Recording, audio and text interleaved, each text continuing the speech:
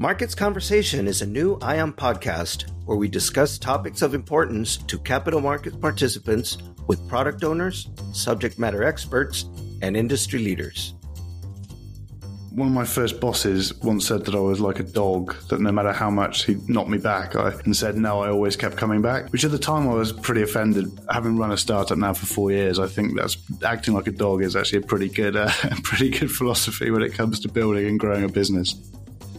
Hi, everyone, and welcome to Markets Conversation. I'm Ali Curry. On today's episode, Bruce Roberts from ION Markets and Will Mitting from Acuiti will discuss how firms can best take advantage of emerging opportunities in derivatives clearing. Since the financial crisis of 2008, the FCM market has undergone remarkable transformations, adapting to new regulations, market volatility, and advancements in technology. Our guests today will shed light on how these changes have shaped the FCM industry's resilience and have provided a foundation for growth. Bruce Roberts is part of the global management team in cleared derivatives and global business development at ION. Will Mitting is the founder and CEO of Acuiti, a research platform that provides insights and operational trends on cleared derivatives. Let's get started. Bruce Roberts, welcome back to the podcast. Hi, Ali. Great to be back. And also, no stranger to the podcast, Will Mitting. Welcome back. Great to be here. Bruce, let's start with you. The 2008 financial crisis was devastating to every industry, but particularly to the financial industry. Can you share some background on what happened and what were the major challenges faced by FCMs during the crisis? Reflecting back to the 2008-2010 period, the financial crisis was driven by cheap credit and lax lending standards for mortgage lending that fueled a housing bubble. As interest rates started to rise, it led mortgage holders to default on their payments. And this led to a significant lack of confidence in the quality of the products that had been used to securitize these mortgages, such as through mortgage-backed securities, asset-backed securities, collateral debt obligations, to name a few. As holders of these products started to realize the poor quality of the underlying mortgage assets, it drove many institutions to the wall in default as they had to write off billions in losses. Some of these firms were allowed to fail, such as Lehman's, and others were taken over by larger firms, such as Bear Stearns being acquired by JP Morgan. The response by governments and central banks was to drop interest rates to near zero or negative in some cases to prop up their economies and use quantitative easing to stimulate economic activity. So the crisis also led to a host of new regulatory reforms that were known as Dodd-Frank in the U.S. or EMIR in Europe, along with a number of changes by the bank for international settlements on capital requirements. So the impact to FCMs post the crisis was driven by the ultra-low interest rate environment and increased capital and regulatory requirements. So all of these meant the cost of the business increased while revenues were shrunk, with one of the key revenue streams of FCMs being driven to near zero. And some estimates suggest that 1/4 to half of an FCM's revenues are driven by net interest income earned on client margins. So the resulting outcome was for a number of FCMs to exit the industry or look to merge as it was no longer profitable for the capital allocated to the business. So quantifying this impact to FCMs can be seen with the total number of FCMs globally falling from somewhere around 170 before the financial crisis to approximately 70 today, and with smaller FCMs in particular pulling out of the market. And now, after a decade of struggling, the economics of the clearing business have rapidly improved. How has derivatives clearing become a growing opportunity, and what are the potential benefits for market participants? So simply put, why do we need more FCMs? It's been highlighted with the decline in the number of FCMs in the market post the financial crisis that concentration risk exists. So the existing firms have become larger with the amount of clearing volume that is undertaken by these firms. Overlay this with central banks' recent action, such as the Bank of England, who are using aggressive interest rate policy to tame inflation with a succession of interest rate increases over the last year. It's changing the dynamics of the market. And the base rate for the Bank of England is now 5% as of last month, It's expected for the bank to increase by another 0.25% tomorrow, which will bring the rate to 5.25%. So the increase in interest rates, not only here, but globally by central banks, is leading to significant increases in revenue and profitability for FCMs. There's also the view that interest rates are not going to return to the ultra-low rates we've seen in the last decade. So this provides firms with some certainty to revenue opportunities, and if they look to enter the market, there's some confidence in the opportunities now being created within clearing. It's still early days, but it feels the pendulum is starting to swing back to more firms looking to re-enter the market as FCMs. I'm not seeing traditional banks in that, but interest is growing in a diverse range of companies, including crypto, retail brokers, and also institutional brokers looking at specific areas of the market, such as commodities or markets such as China, Brazil, to name a few. The additional competitions, it's healthy for the market, and it also helps provide additional alternatives to market participants and a potential reduction in the concentration risk that's been highlighted. Right. Thank you, Bruce. Now, let's have a quick chat with Mr. Mitting. Hi, Will. Hey, Ali, how you doing? Great. Tell us about the report that Acuiti published. Who's your intended audience, and what was the objective of your research? So Acuiti provides insights into the global derivatives market. And Bruce and I chatted at the start of the year really about doing a report looking at the trends that Bruce just outlined, really trying to drill down into understanding how FCMs were responding to it, both in terms of their appetite for growth and expansion, their optimism, and their, I guess, faith in the longevity of higher rates, insofar as they were able to make medium-term decisions on business growth in the expectation that rates would remain high. So we wanted to really understand the impact that rising rates and indeed rising volumes, which we've also seen since 2020, was having on both FCM's expansion plans, but also for firms that may have looked at the market previously, some brokers that maybe wanted to look at non-bank FCMs, some regional banks or tier 2 and 3 banks that didn't have any or significant clearing operations currently, understanding from them how the changing economics is changing how they view the market. So the audience of the survey was very much the sell-side community, but the audience for distribution was really the whole market. I think also, as Bruce alluded to, and your question alluded to earlier to Bruce, highlighting the need for greater number of FCMs to come in to reduce concentration risk, which is particularly evident in certain markets such as proprietary trading and some of the smaller hedge funds. Okay, so now a two-part question. What does your research tell us about the possibility of growth or expansion in the FCM market domestically and internationally? And what are some of the key drivers of this growth?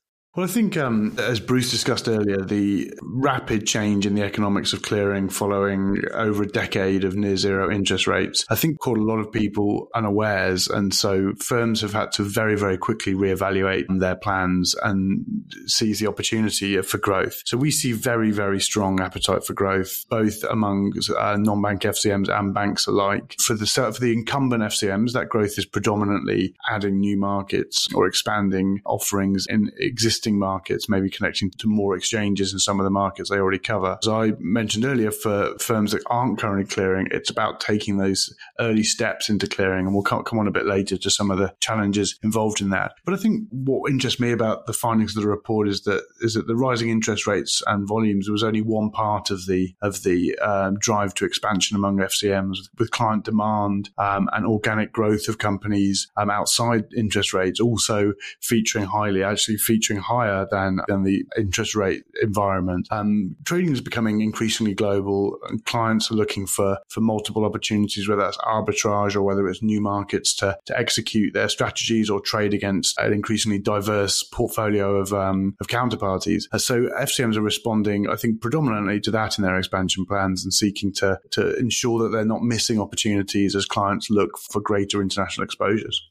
You mentioned there's significant room for more competition. What does more regional competition mean for the market?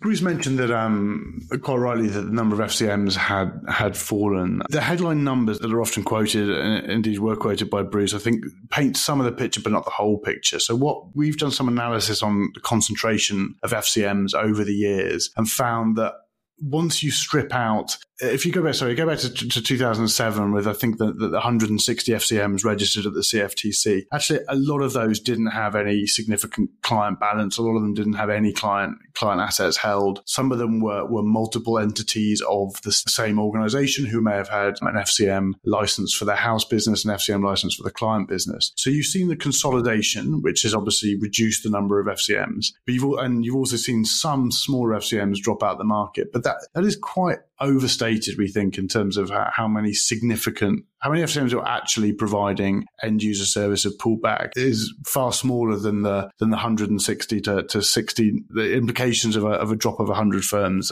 However, there has been a drop, and I think that the point we've reached now is one hopes and the nadir of the number of FCMs as the trends that we've been discussing come to the fore. But what we see is there are certainly, and we'll come on to it, new FCMs coming into the market. But one of the trends that surprised me is the level of expansion from FCMs into regions. So you see European banks looking to gain new memberships in new markets like Saudi Arabia, but also to expand their offerings in Asia. I think you're going to see a lot more regional competition from existing FCMs. So historically, if you looked at some esoteric markets in Asia, you probably only had 2 or 3 major FCMs that provided access to those markets. The others would go through either those FCMs or through local clearing firms. I think what you're going to see is a greater coverage of memberships from tier 2 firms and indeed increasingly tier 3 firms. So you're going to have the same firms offering more markets, which is going to create, I think, price pressure in terms of access to regional markets, which obviously will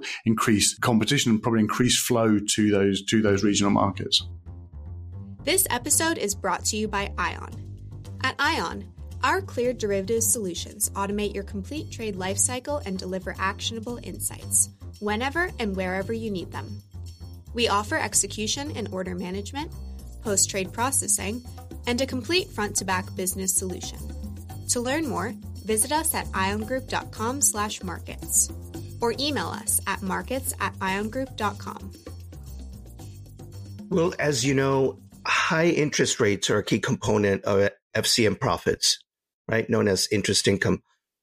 What does your research tell us about the confidence level that increased interest rates may now lead to the creation of new FCMs? Well, we found certainly in the survey that the majority of people thought rates would remain high enough to make medium to long term decisions on expansion. And so far, we've talked a lot about the expansion of existing FCMs. But one of the interesting things we picked up was the nascent at this stage, but growing demand from new firms to come in and become FCMs. And if you look historically, that has happened. You have seen that since 2008, despite the poor economic conditions. In the US, for example, there's been 4 or 5 new FCMs that have registered in the real nadir of interest rates, 2013 and onwards. But they tended to be from a very distinct market. They were retail brokers that were offering FCM, or were gaining FCM membership to offer clearing to clients to retail clients in listed derivatives markets. So that was almost unique trend in the US that led to the economic conditions where that was worth investing in. But now you see a diversity of firms. You have non-bank FCMs, or brokers looking to become non-bank FCMs for specific markets, such as commodity markets, where they maybe want to reduce costs and own more of the trade workflow by gaining 1 or 2 memberships. You still have the retail firms and retail brokers looking to replicate the trend that I alluded to earlier in terms of gaining memberships to offer a clearing to their retail clients. And you also have the crypto element, which, while in something of a drawdown at the moment, we expect to come back, and that is exchanges becoming FCMs, or exchange, that blurring of the boundaries between an exchange and the FCM, which clearly has a regulatory uncertainty to it, to say the least, in the US currently. But you've already seen MIAX Holdings buy an FCM. You've seen CME put out an application to run an FCM in response to the FTX proposal. So I would expect to see that trend as well continue, perhaps not in the US because of the regulatory pushback against that, but certainly elsewhere, that blurring of the boundaries with exchanges also playing a role in FCM membership, because for them it makes clear sense that they can bring products to market quicker and they can prove the success of some products without relying on their FCM clients or their clearing clients to wait for client demand and to invest in the post trade work that's required often to onboard a new product. So currently, in the US, we have high interest rates, but we also have central banks signaling that higher interest rates may come in the near future. According to what you said earlier, it also means the possibility of the creation of new FCMs. If this is the case, what might be some barriers to entry for them?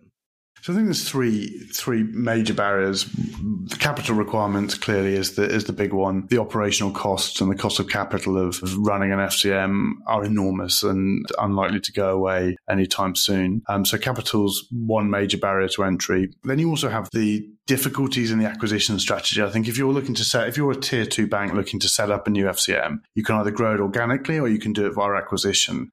Because of the reduction in FCMs over the last 15 years, there are very few clear acquisition targets that a tier 2 or 3 bank could look to get a kind of ready-made FCM and accelerate their growth into the market. So that leaves organic growth and the incremental build, which comes onto the technology question, which I'll hand over to Bruce. But I think one of the key barriers we picked up on was the investment or technology requirements remain high, and firms are looking for a lower cost, lighter touch option in order to get into the market. Bruce, let's tackle the same question. What are your thoughts on any barriers to entry for FCMs? So Will's perspective on acquisition versus organic growth is similar to mine. I think that the challenge to, acquire, another FCM is very challenging. So most firms are going to go down the organic growth path from, what I can see. And, because of that, drilling into that technology requirement that many firms are going to need to tackle. And it's, a challenging obstacle at times for various different reasons. Some of those are the internal decisions of build versus buy. It's also the expertise in clearing and risk to operate the systems, as well as the capacity to manage the implementation for new clearing, accounting, and reporting systems. So for FCMs wanting to act rapidly to get set up, there's several product companies to work with in the market to accelerate that journey into clearing. I would suggest, a strong partnership with an external party needs to really be based on your clearing, objectives and the product firm, their understanding of your business requirements. So in support of this, I'd always, recommend more analysis up front to your requirements, which will cascade throughout the project implementation and achieve better results for any new FCMs moving into clearing. What would you say about regulatory factors to consider? Do you have any concerns over any new rules that may discourage firms from gaining clearing membership? What advice would you give new entrants to navigate the complex regulatory environment and manage the risk effectively? Challenges on the regulatory side are always important factors to consider. The cost of capital that Will alluded to earlier, required by an FCM places pressure on existing firms and creates a hurdle for any new firms looking to enter the market. And I commented a little bit about those earlier, but the regulation and capital adequacy rules are largely in place by clearinghouses with Dodd-Frank, Amir, and Basel over the past decade. So we may see regulators tweak these rules, such as highlighted by the regulators looking at the proposed Basel III in-game capital rules. But this would raise the bar for capital requirements of banks with assets over $100 billion. So this is still to be ironed out to what the final rules will be, but I would suggest the underlying economics in the clearing business has markedly changed, and this is going to drive competition, and firms will look to selectively enter the market, even with the regulatory requirements. So share with us your thoughts on considerations that perhaps didn't come into play, say, 15 years ago. For example, ESG considerations are gaining momentum in the financial industry, and cryptocurrencies are becoming a legit asset class. How do you see ESG, crypto, or even geopolitical unrest as factors influencing the FCM market in the coming years? Bruce, let's start with you. And Will, I would love to hear your take on these as well. So the move to greener technologies and crypto, they've been influencing and shaping investment decisions over the last decade. The futures markets are essential to companies in managing risk, improving transparency, and also providing liquidity, which aligns with many of the ESG principles that are there. So as we see products aligned to these asset classes, which we do today, this is going to be a growing trend that we're going to see in the market for participants to invest and to trade in actively. I mean, Will, from your perspective? Yeah, I think ESG and crypto are both huge opportunities for clearing firms, but in different ways. On the ESG side, you're seeing the conversion of a lot of existing benchmarks into ESG benchmarks, beginning with equity markets and obviously now moving into fixed income. So it's growing the overall pie and the overall choice for investors, which obviously is good for clearing businesses. Crypto is a bit more complicated. You currently have a deeply bifurcated market between onshore regulated and offshore regulated exchanges, with CME, Eurex offering some market share and some opportunity for FCMs and CBOE digital in the US as well. But ultimately, the traditional FCMs are currently predominantly unable to access much of the crypto market. Firms like Deribit, it's very difficult for them to offer access. And obviously, the clearing model in the native crypto market is very different to the clearing model in traditional markets. But I expect that will converge over time. You already see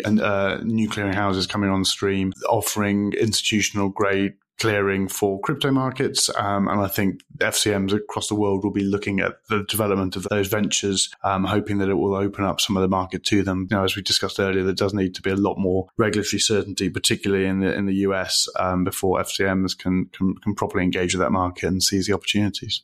Well, let's continue with you for a minute. What does the Acuiti report tell us about technology's role in the growth of derivatives clearing?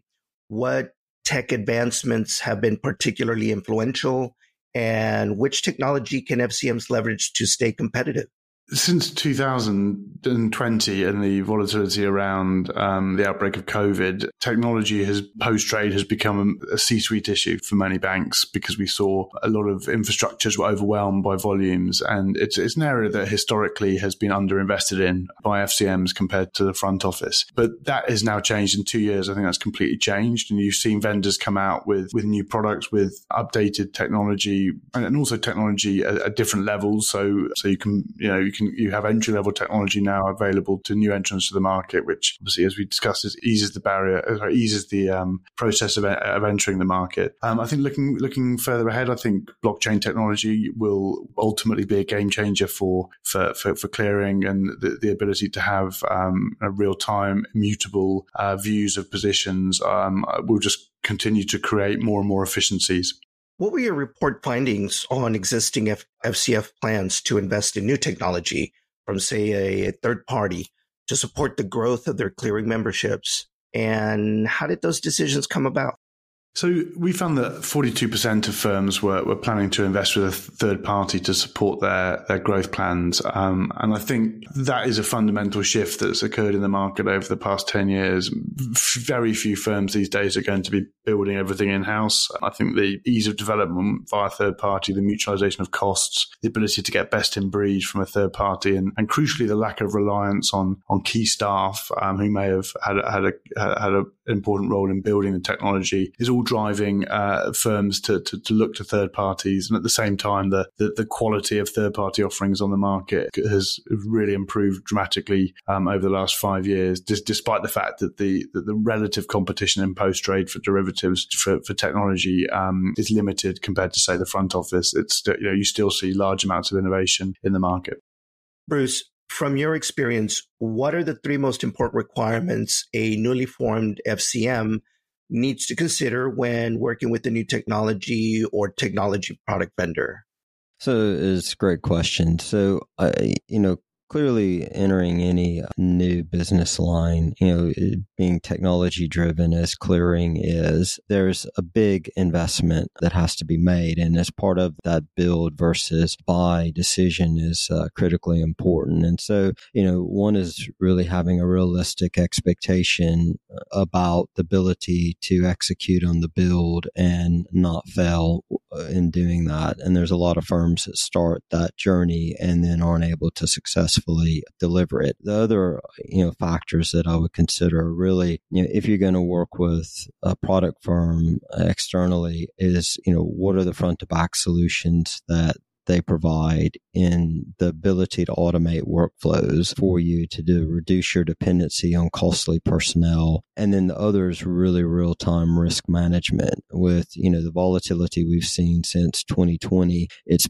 becoming an ongoing market dynamic, and the ability to manage the credit risk and your capital requirements is key. And then the final component I would have said is really the flexibility to scale your business as you grow. And I believe the days of kind of one size fits all is not really appropriate for firms who have so many different requirements, as Will described, in terms of, looking at more regional or specific markets. So, making sure that, the firms that they partner with can help them manage their technology cost effectively, but ultimately their entry into the market is key. So, it needs to be a long-term partnership if you go down this path, and capabilities is a key decision within that.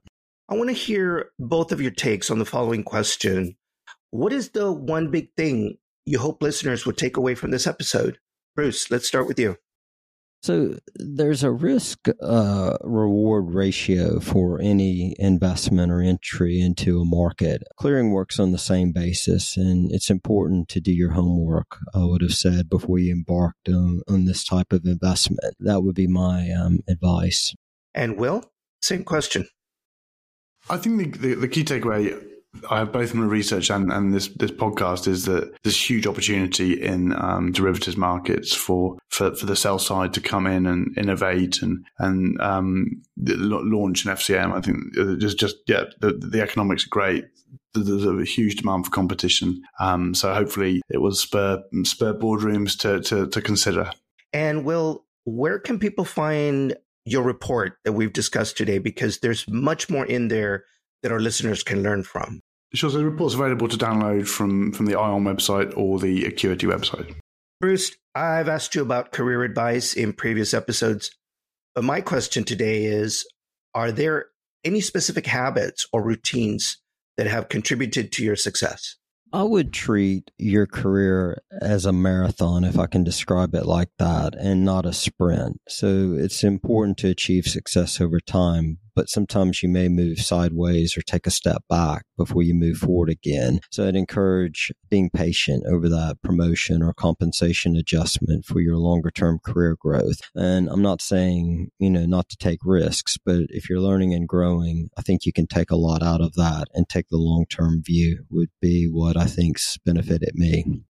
And Will, same question. Are there any specific habits or routines that have contributed to your success?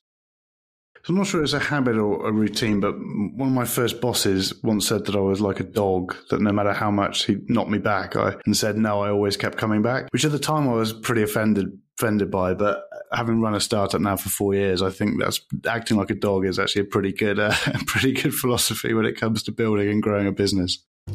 All right, I like it. Sounds like great advice, Will. Well, Bruce Roberts, Will Mitting, thank you both for joining us again on the podcast. I hope we see you again soon. Thank you. It's been a pleasure. Thanks, Ali. And that's our episode for today. You can follow ION Markets on Twitter and LinkedIn. Thank you for joining us. I'm Ali Curry. Until next time.